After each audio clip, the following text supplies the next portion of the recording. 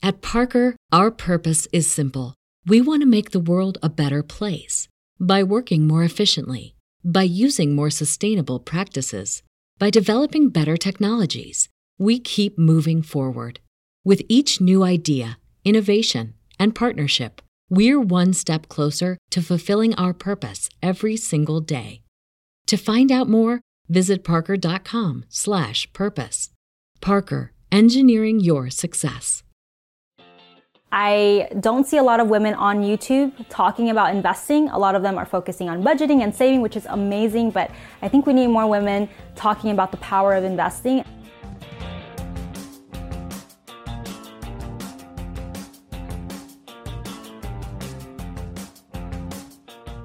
My name's Wendy Gonzalez. I am 24 years old. I live in LA and I make $80,000 a year.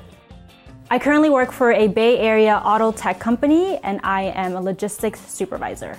This video is going to be very much in the same light as my last video on fitness teachers who are obese. The basic theme being, don't take advice from people who are not qualified to give you advice. And I'll get into why as the video goes on and how to find people who will give you good advice. But let's first talk about CNBC's Millennial Money. Millennial Money is a series that goes over how the millennial generation budgets their money.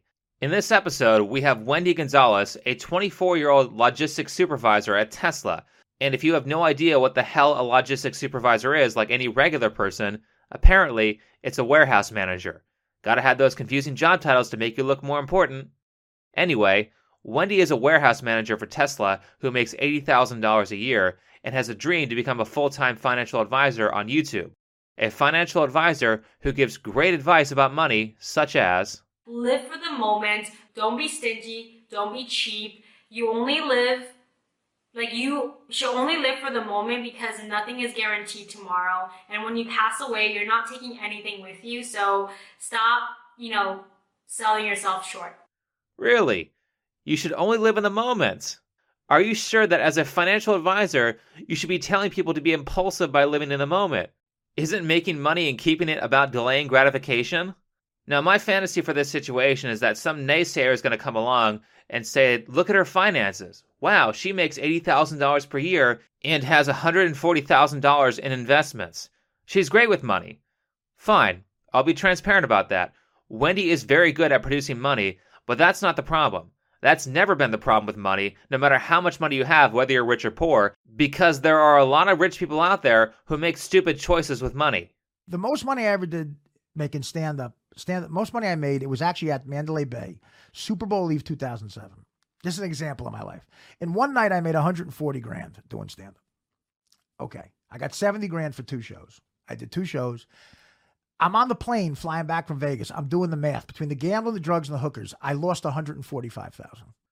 Outside of Artie Lang, how many NFL players are out there making millions of dollars only to be flat broke a few years after retirement? Financial security is not about the money. It's about your psychological health. Desire is infinite, money is finite. People who can't put a hold on their desire will always end up broke, and that's the path our financial advisor Wendy is on. I'll give you an example. During her segment on Millennial Money, CNBC makes her look like the god of hustling to graduate debt-free. She applied to scholarships, did research, and did work trade. But then it just slides in there and says that FAFSA paid for the majority of her college expenses.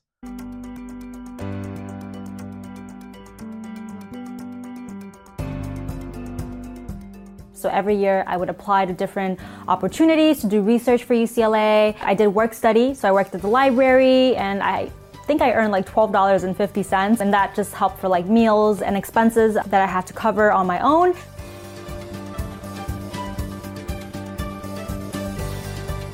For those of you who aren't American, FAFSA is the program you apply to if you want free money from the government. Apparently, you can call yourself a financial wizard as long as you can fill out a welfare application to pay for the majority of your college expenses. But receiving a free ride on the taxpayer's dime is not the most offensive thing she did. She and CNBC talk about how great she was to graduate college debt-free, but then she immediately goes out and purchases a brand new BMW as a graduation present to herself. Graduating debt-free felt amazing. I did not have anything to worry about. I was able to just, jumpstart my career.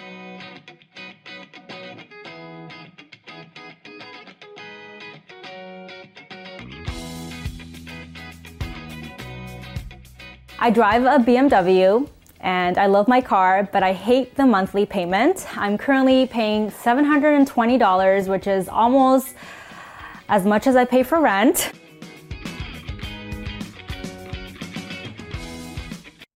You didn't graduate college debt-free. You graduated college and then you immediately went into debt like a teenager who got her first credit card. Now here's why I take more time with my content instead of doing daily videos. Because if I did daily videos, I would have zero time to do research. And research allows me to answer questions like this. Because the whole time I was watching this little interview, I kept wondering. CNBC says she pays $720 a month for a car payment and currently has $33,000 left on the loan. But that's after owning it for a few years. How much did the car originally cost? Yes, it's definitely an expensive purchase. I think the car was like $60K-ish, close to $60K, after taxes and everything. $60,000 for a brand new car right after she graduated. $60,000. The estimated cost for a 4-year degree at UCLA is $54,000. She's all proud about how she graduated debt-free, but then buys a car with a 6-year car loan that costs more than her degree. She spends almost a year's salary on a depreciating asset and said it was no big deal. I already know the career path that I want to follow in like the tech world, and that's why for me personally getting an MBA makes sense. And for me having this car right now, I only owe $30,000. It's really not a big deal. Would you consider someone an investment wizard or a financial guru if you found out that she spent almost a year's salary in debt on a brand new luxury car to make herself look good when she could have bought a very nice used car of that style for $10,000 to $15,000? Based on how much she makes, she probably could have paid off a used car in cash, or at the very least, knocked that debt out in a few months, instead of only being halfway through a $60,000 car loan after 3 years of paying $720 a month. Keep in mind that we, the taxpayers, paid more than $25,000 for her education so that she could graduate debt-free and then make a completely stupid purchase because she has no debt.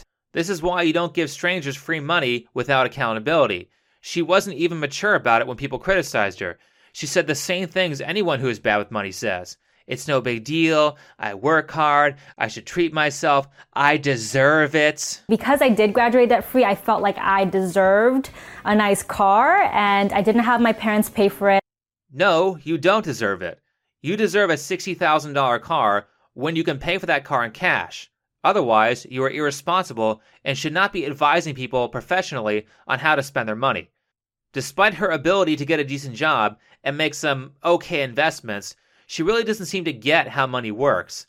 Now, I'm no financial expert, but I do know how to identify a stupid purchase, and I can do math. You should never purchase something with debt based on what you think you're going to make.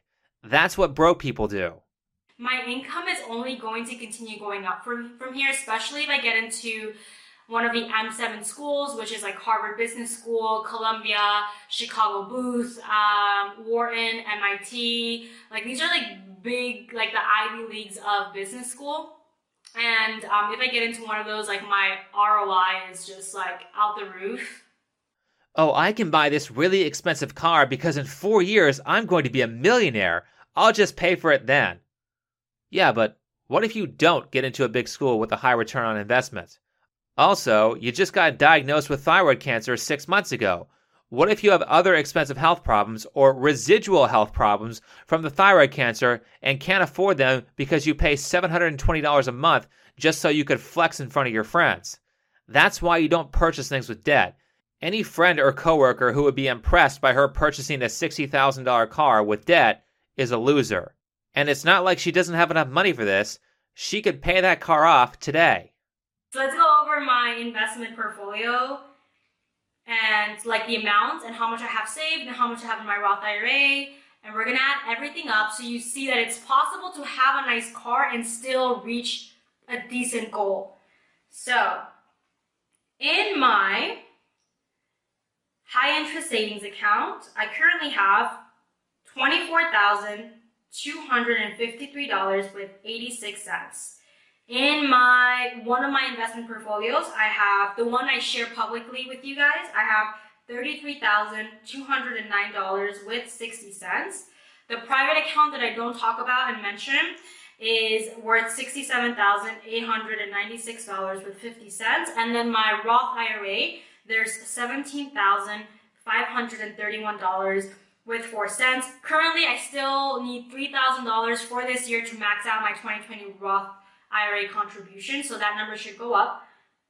So in total, in terms of savings and the stock market, I have $142,891. Again, I know two things. I know how to identify stupid purchases, and I know how to do math. She has $25,000 in a high-interest savings account. Her account grows 1.78% yearly. The average car loan is 4 to 5% or more, depending on your credit score. Now, I'm no genius, but I'm pretty sure that 4 to 5% is more than 1.78%. She also has some investments she can use to tank the rest of that loan and still have more than $10,000 left. This is the bad psychology I'm talking about. Oh, I'll just pay it with my future money. If I invest, I can make 7% interest, whereas my car is only 5% interest. I am losing money by not investing. Yeah, except you understand that you're gambling, right?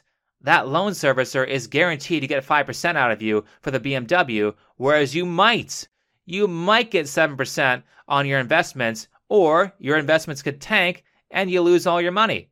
But yeah, go ahead and just make expensive purchases with debt based on money you might have. She seems to have a concept of how to invest, but not much of a concept on how money works. Wendy is like a guy who can put together an electrical outlet, but doesn't understand how electricity works. Sure, installing an outlet is simple, and you might get away with that for a while.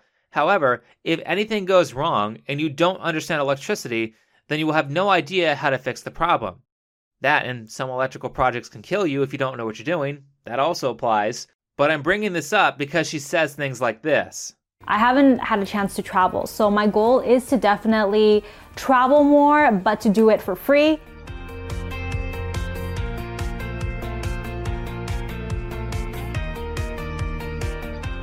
We would love to go to Europe together next year in the summer. So hopefully we get to do that for free, or if not, at least for like half the cost with some points. I love all my people who think they can outsmart credit card companies. All of you, just know that credit card companies are like casinos. The house always wins. You will always spend more money by using a credit card, and the only way to win the game is to not play. Credit card companies have tons of money to do all kinds of research geared towards figuring out how to trick you into spending money. One of the big ways they do this is to use gamification strategies like credit card points. No matter what you do, credit card companies always make money when you use a credit card to earn points. They either make it by tricking you into paying 15% interest by giving you 1% in return, or they get it in credit card fees. Every time you use your credit card companies charge the business 2 to 3% of the purchase plus a swipe fee. They give you 1% cash back, but then charge the businesses 2 to 3%. The businesses just pass that fee right on to you by increasing their prices. And all of that works out whether you pay your balance off monthly or not. You pay more in increased prices for goods you normally buy, or it will cause you to buy things you don't need just so you can get the points. In Wendy's case, they charge her annual fees just for the privilege to spend money. And even so, she has the audacity to proclaim that she's going to fly for free by using her credit card points when she pays $550 per year just to use her American Express Platinum card. So she spends the money to earn the points and then pays the fee. The credit card companies win twice. Now, with all that said, how do you find good mentors considering that so many people who look qualified will teach you nonsense that will get you into trouble? Certainly what you don't want to do when you're looking for a good mentor in any skill is have to wait until you're good at that skill to tell if they know what they're talking about. You don't have to do that. There are good philosophical principles that lead to high levels of skill in any skill. Let's go over 3.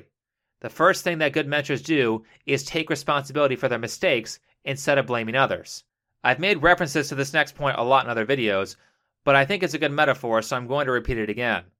If I release a video on YouTube and it does poorly, would I be a better YouTuber if I blame the algorithm for my mistakes, or would I be a better YouTuber if I took responsibility and spent time trying to figure out what the failure of my character was that led to the video performing terribly in the first place?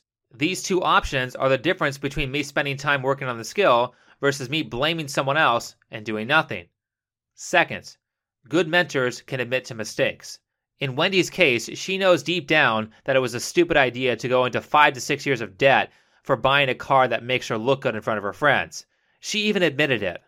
I regret buying the BMW because it is a nice car, it drives amazing, it looks great, but I don't really need that type of car in my life. I think it was an ego thing. But after she said that, she backpedals in her response video to Graham Stevens' reaction to her purchasing the car, says it was a good idea, and gives terrible financial advice by saying you should live in the moment to justify her bad decision.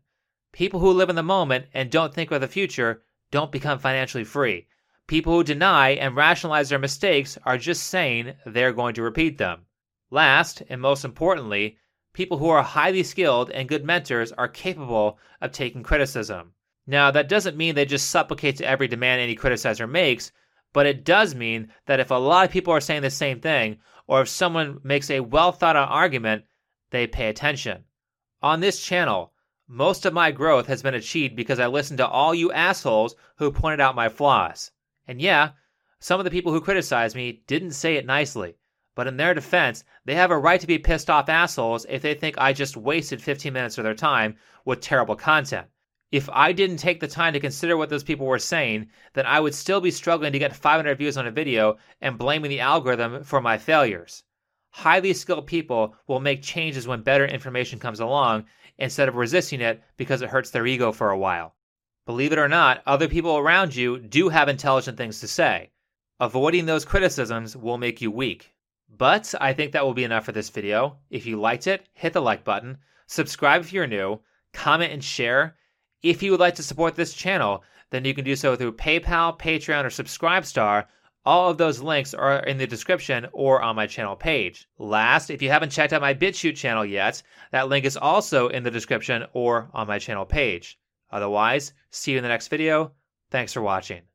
At Parker, our purpose is simple. We want to make the world a better place by working more efficiently, by using more sustainable practices, by developing better technologies. We keep moving forward. With each new idea, innovation, and partnership, we're one step closer to fulfilling our purpose every single day. To find out more, visit parker.com/purpose. Parker, engineering your success. This is your invitation to a masterclass in engineering and design. Your ticket to go from 0 to 60 with the Lexus Performance Line. A feeling this dynamic is invite only. Fortunately, you're invited. Experience the exhilaration of the Lexus Performance Line and some of the best offers of the year on select models at the Invitation to Lexus sales event, now through April 1st. Experience amazing at your Lexus dealer.